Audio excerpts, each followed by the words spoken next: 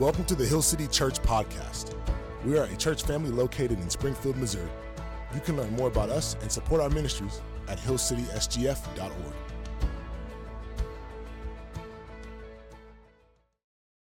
Thank you for having me here.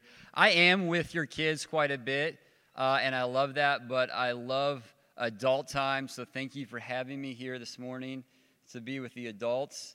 And it's been good to worship with you, but we're not done yet. We are going to continue our worship this morning by looking at God's Word, Psalm 27. So if you have your Bibles, would you look and find Psalm 27? And as you're doing that and you're preparing your hearts, your minds to receive God's Word, I want to tell you a story that might help us do that.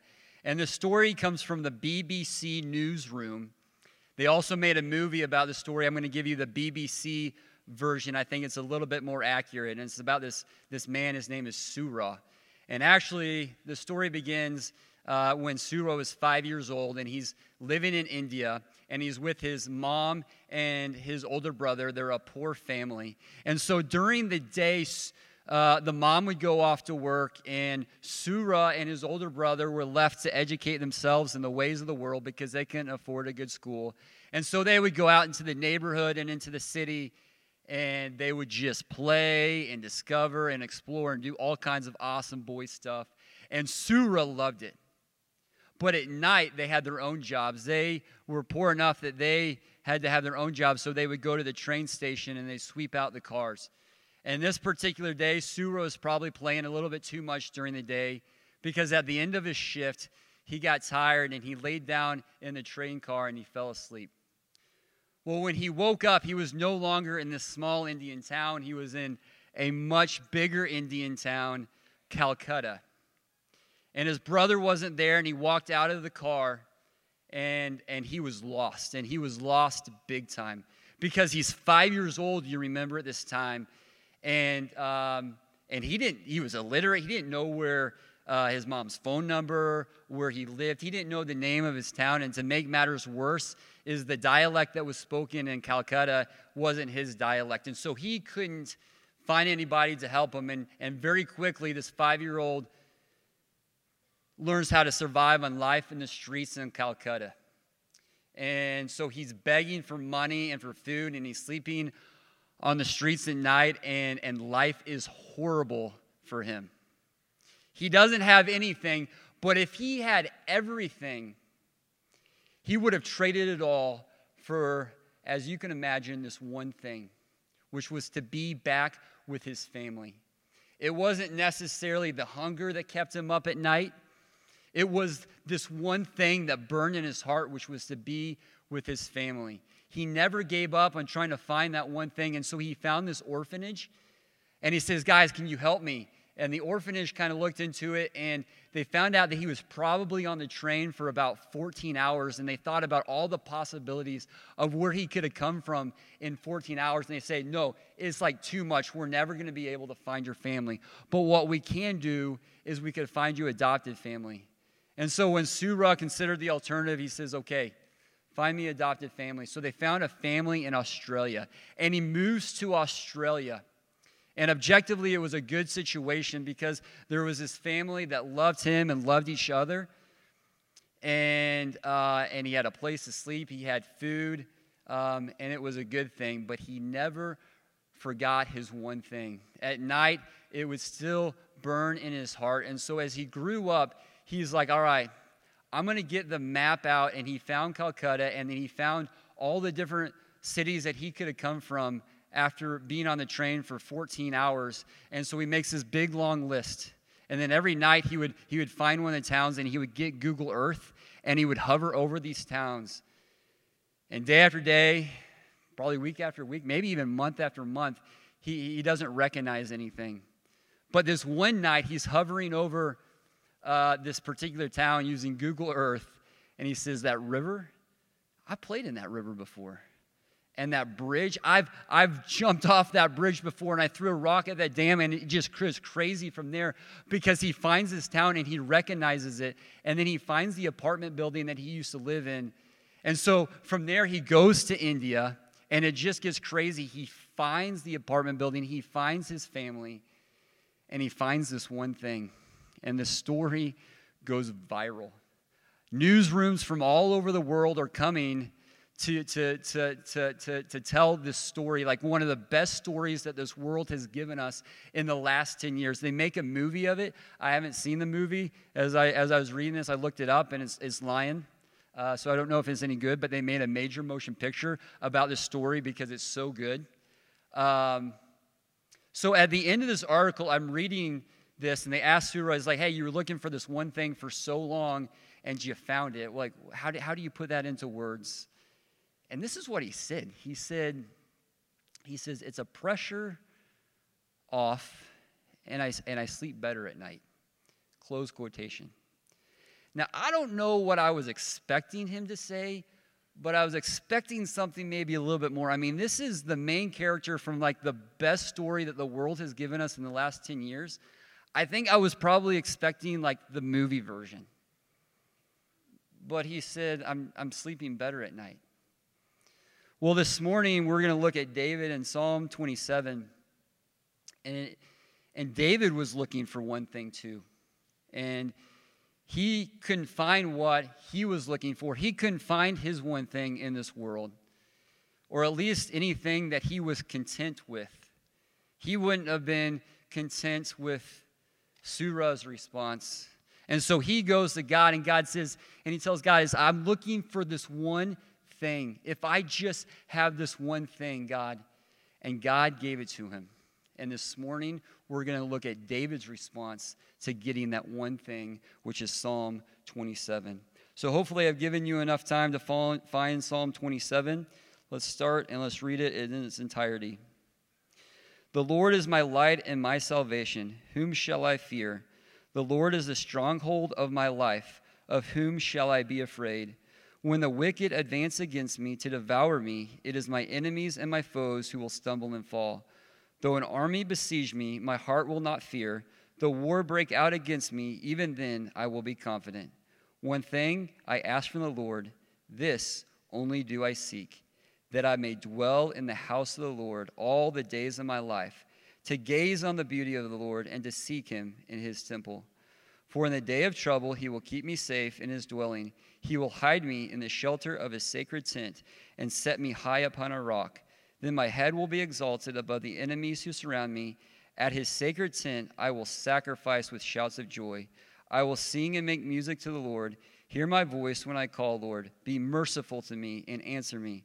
My heart says of you, seek his face. Your face, Lord, I will seek. Do not hide your face from me. Do not turn your servant away in anger. And you have been my helper. Do not reject me or forsake me, God, my Savior. Though my father and my mother forsake me, the Lord will receive me. Teach me your way, Lord. Lead me in a straight path because my oppressors. Do not turn me over to the desires of my foes, for false witnesses rise up against me, spouting malicious accusations. I remain confident of this. I will see the goodness of the Lord in the land of the living. Wait for the Lord. Be strong. Take heart and wait for the Lord. Alrighty. That is the word of God. So let's, as they say, unpack this. And when I look at this psalm, this is the way that I organize it as I try to get the most out of Psalm 27, is I see this, and I see that in this psalm there are two problems and there are two solutions. So easy enough. Let's start with problem number one. So problem number one I see when I read this is that life is really hard and that it's full of trouble. And so you might say, what part of David's life was he going through when he wrote this psalm? And I would say any or all of it, because David was always in trouble and he was always experiencing some hardship. I mean, from the beginning to the end. At the beginning of his life, he was being told by his father that he wasn't good enough. His first part-time job was to be a shepherd and to fight wild animals. And it's like right here that I know that David's life was probably harder than mine, because my first-time job was to work with cold cuts at Honey Baked Ham. And the hardest part of my job was to wear a hairnet and these little plastic gloves. But David was fighting lions and bears. And that's just the beginning. And then from there, it doesn't get any easier. I mean, he's having to fight killer giants, run from assassins, hide from the king. His wife left him. His best friends were betraying him, all the way to the end when his son comes to him at an old age and says, "Dad, I hate you. I want your stuff, and I'm willing to kill you for it." So at what point did David learn that life was really hard and that it was full of trouble? Probably pretty close to day one and every day thereafter. He describes this trouble in this psalm, and these are some of the things he says about the troubles that he experienced. He tells us that life's troubles are bad. It says in verse 2, he tells us that the troubles that he experienced is like when the wicked advanced against me to devour me.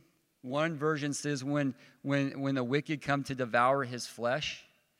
When I read that, I'm like, that's not good. That is bad. And you might think that may just be poetic language. Maybe, but maybe not. Do you remember when David killed Goliath and he held Goliath's head above the crowds and he says, "Who will defy the living God?"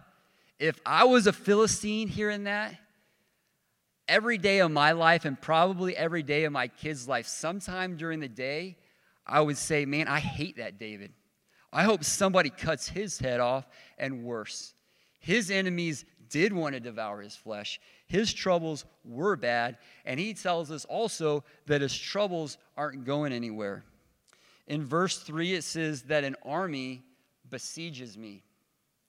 So if I can remember from 6th grade social studies, like when you're trying to siege a castle or a stronghold, yeah, you play the long game. You camp outside that stronghold and you don't go anywhere because you want to interrupt the supply chain and you want to weaken them by starving them out. David says, "My troubles are like that. My enemies want to besiege me. They're not going anywhere." And he also tells us that they're everywhere. In verse 6, it says, "The enemies surround me." So you might be thinking, man, maybe if David just stays like really close and doesn't go anywhere, maybe he can avoid trouble. And David says, no, that's not going to work because life's troubles, my life troubles are personal. It tells us in verse 10 that my own father and my mother betray me or forsake me. So troubles aren't just out there, they're in here. And he also tells us that troubles come in all forms. Up until this point, he's used a lot of military language to describe his troubles, but in verse 12 it says, "False witnesses rise up against me, spouting malicious accusations." So for him, troubles could come in a military campaign or it can come in a slip of a tongue. So he tells us that life's troubles are really hard. They are not going anywhere. They're everywhere. They're personal. And they come in all forms. So at this point in my preparation, I'm like, man, Psalm 27 is kind of a bummer. And you're probably thinking the same thing, but hold on because it gets worse before it gets better. And the reason it gets worse is because this isn't just a historical document that God gave us. This is God's word, and God gives us his word so that we might know who God is and know the greatness of his glory, but it also tells us who we are and the depths of our brokenness. And so if we're going to get the most out of Psalm 27 is we need to read ourselves into the psalm. And when we see David's troubles, we need to see that that's our life and that is our condition. And if you consider yourself a Christ follower this morning, that's not probably true, that's definitely true. In the New Testament, it says, in John chapter 15, it says, "Is a servant greater than a master? If they persecuted me, they will persecute you." In the next chapter, verse 16 of John, he just gets blunt and says, "You will receive trouble. You will have trouble in this life." Now, I'm going to overcome this world, but right now, when you're in the world, you will have trouble. Well, thank goodness that the psalm is not done there. Because that's a problem, but there's a solution to the problem, and that's what comes next. And that's actually what David is most excited about. And the solution to this problem is that even though life is really hard, this is the solution, is that God is really, really good. And the beauty that comes with being in his presence is better than anything or any comfort that this world could ever give. So David is pumped about this solution. So excited about this solution that from line 1 of verse 1, he goes into it almost to say, guys, I have something important to tell you. I'm going to tell you why it's important in a second, but just listen up. And here's the solution. So let's look at that, verse 1. He tells us, the Lord is my light and my salvation. Whom shall I fear? The Lord is the stronghold of my life. Of whom shall I be afraid?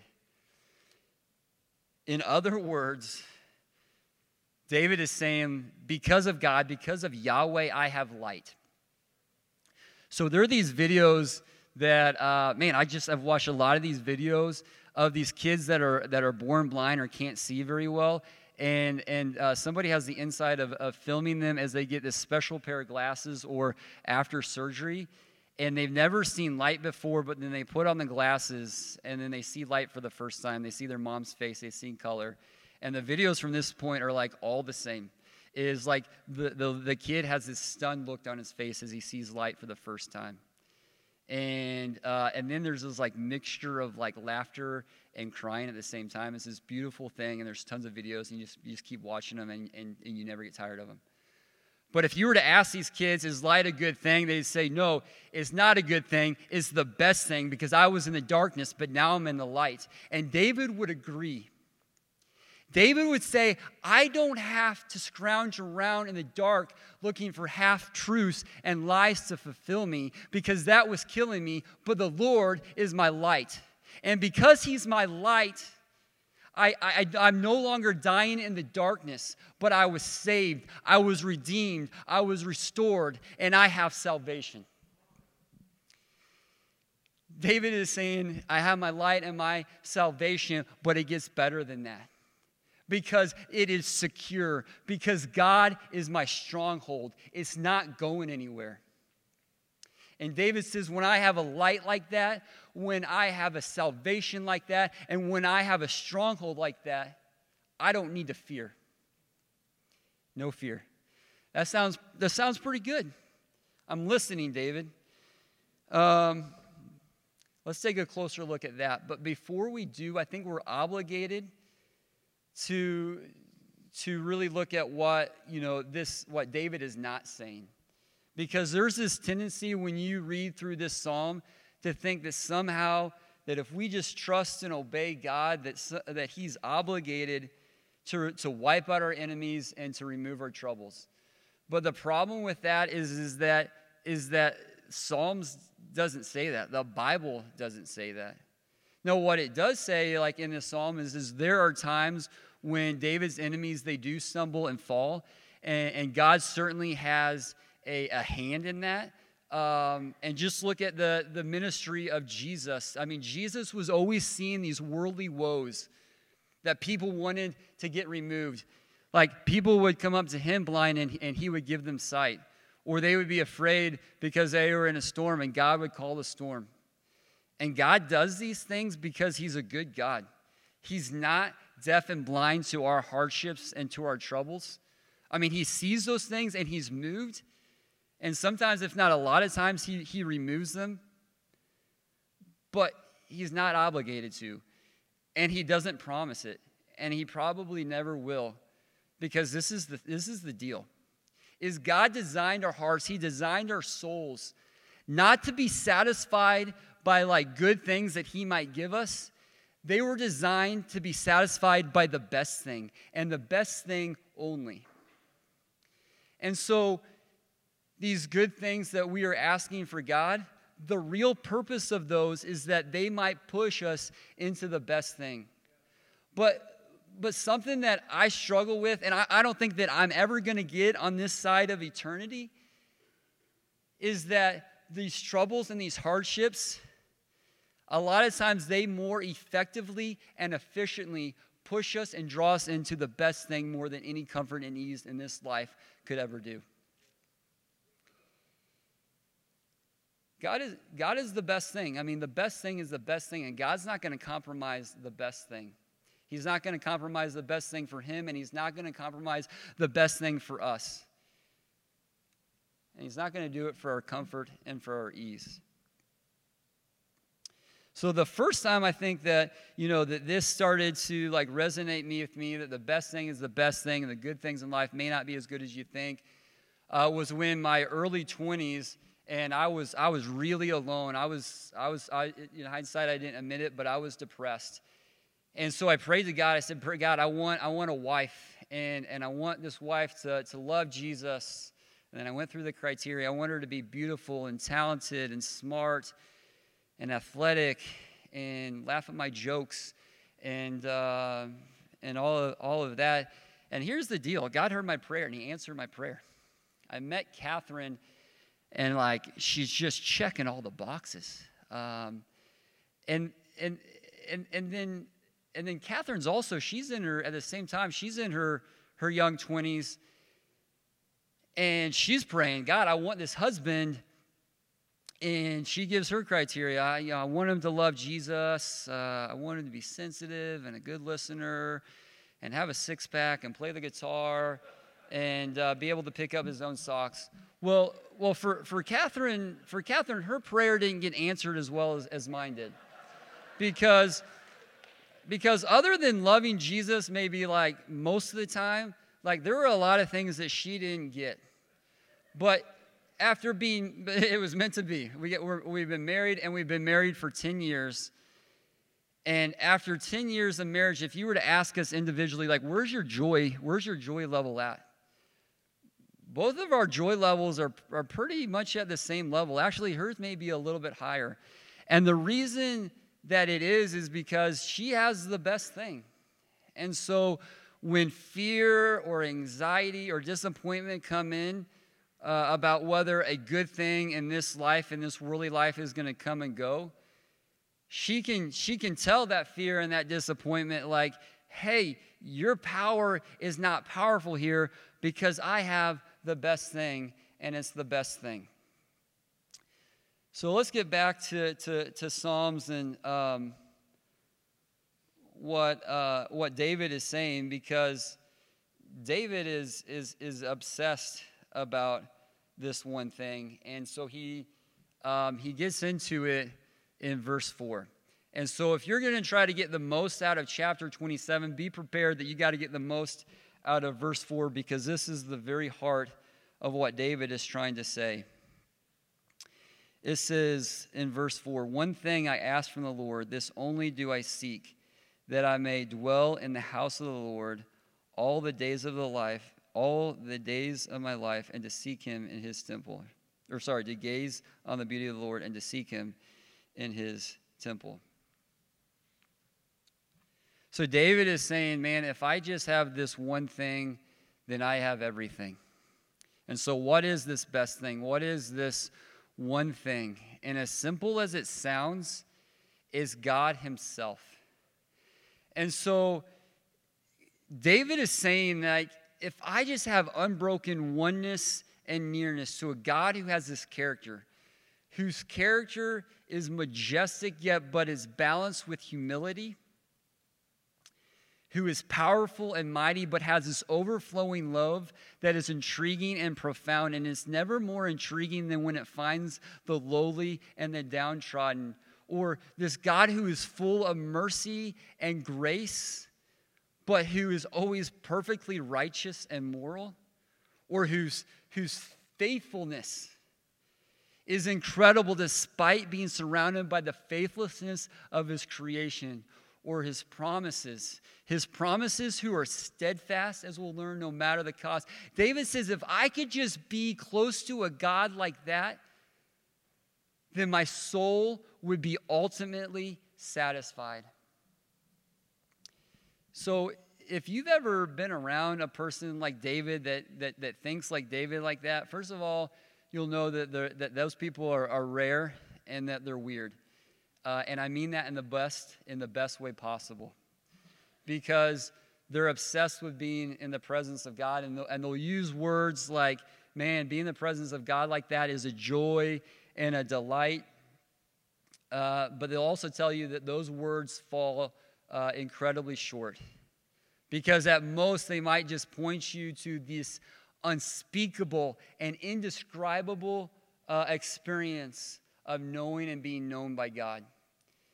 And if you have never been in God's presence like that, or don't have an experience like that, or just haven't been in it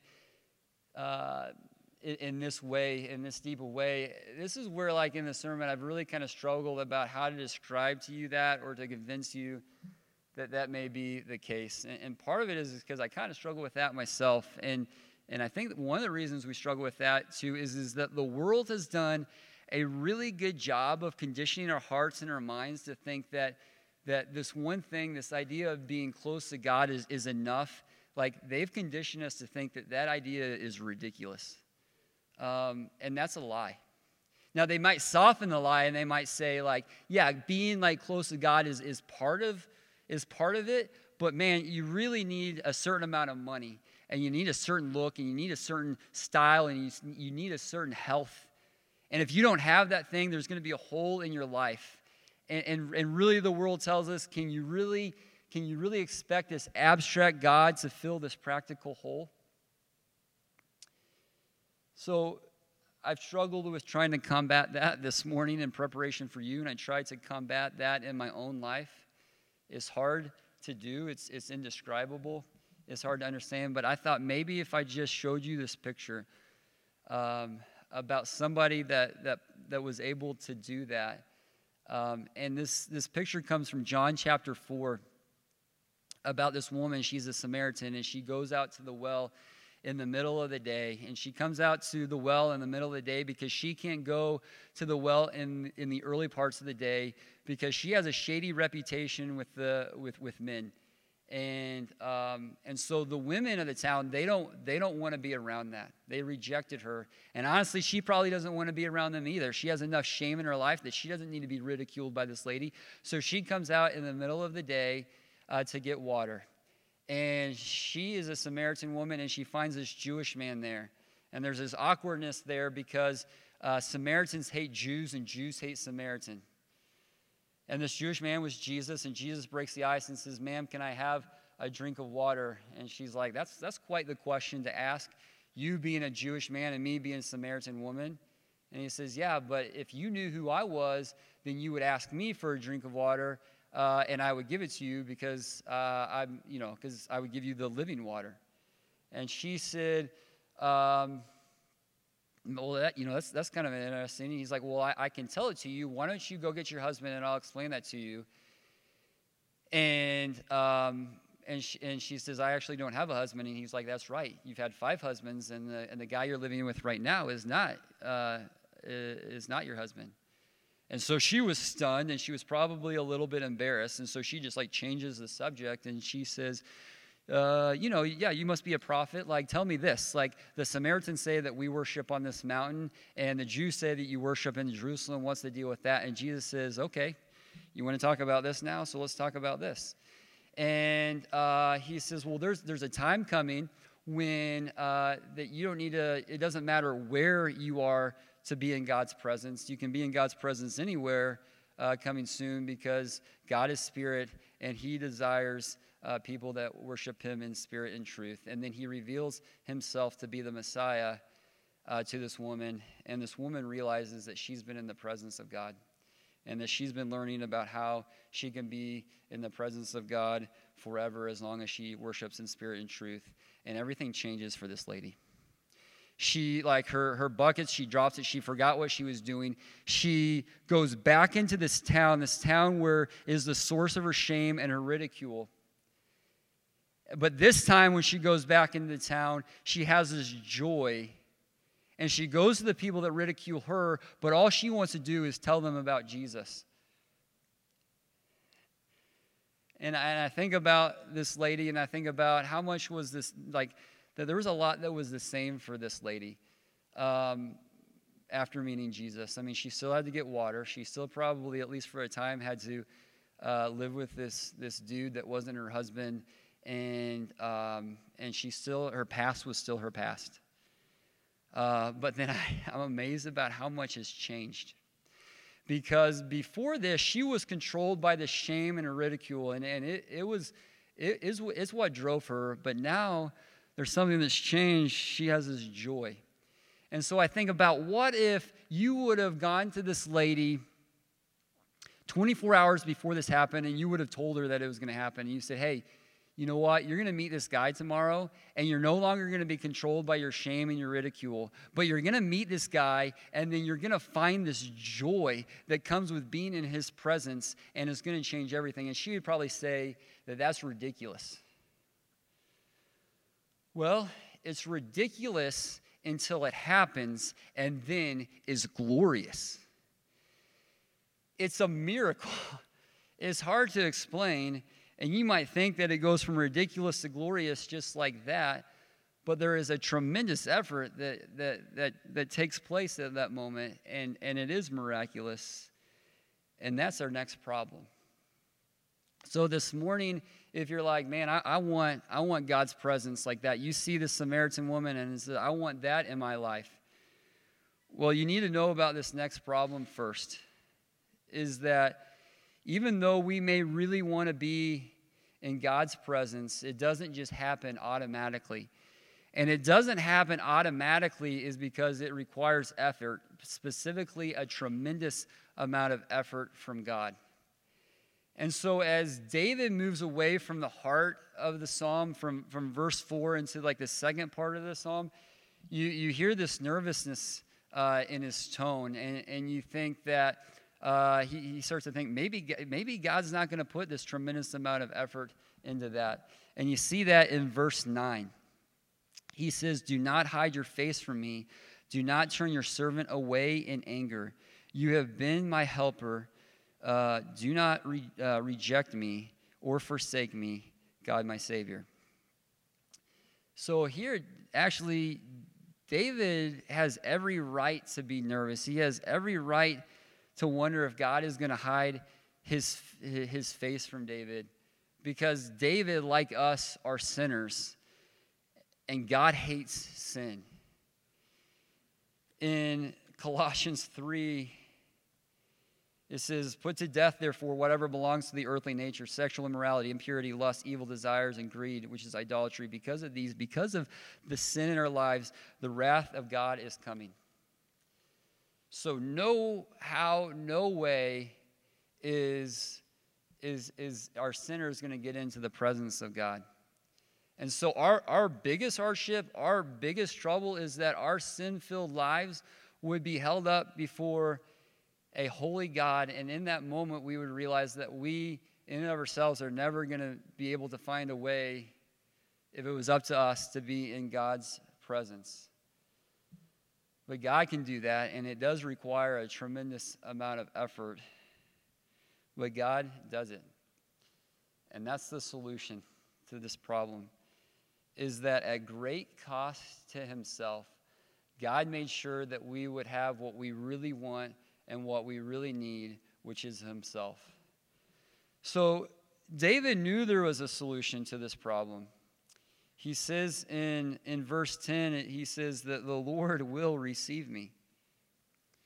And then at the end of the psalm, he says that I remain confident of this. I will see the goodness of the Lord in the land of the living. He knew that there was a solution to the sin problem, but he didn't know exactly what it was. But us here today, we know in full what David knew in part, because we don't just know that there's a solution. We have the opportunity to know the solution, which is Jesus. And the tremendous amount of effort that Jesus put forth was that he was crucified on a cross. And it was the most tremendous amount of effort that has ever been displayed and probably will ever be displayed. And when he was on the cross, he took the penalty of sin that was for us. And in that moment, God told him, go away. And he denied him for the time Jesus' one thing, so that for me and for you and everyone else who believes, we might never be told to go away, and that we would have our one thing. Romans says it well. In chapter 8 of Romans, we're going to say 32 and then go skip down to 39. And if you're on the worship team, I would invite you up. We're almost done. It says here in chapter 8, verses 32, it says, He who did not spare his own son, but gave him up for us all, how will he not also, along with him, graciously give us all things? And then in verse 39, neither height nor depth nor anything else in all of creation will be able to separate us from the love of God that is in Christ Jesus our Lord. So through Christ crucified and through faith in Jesus, our greatest trouble, our greatest hardship that we could ever face has been cast aside. And our one thing, our greatest pleasure, is made possible.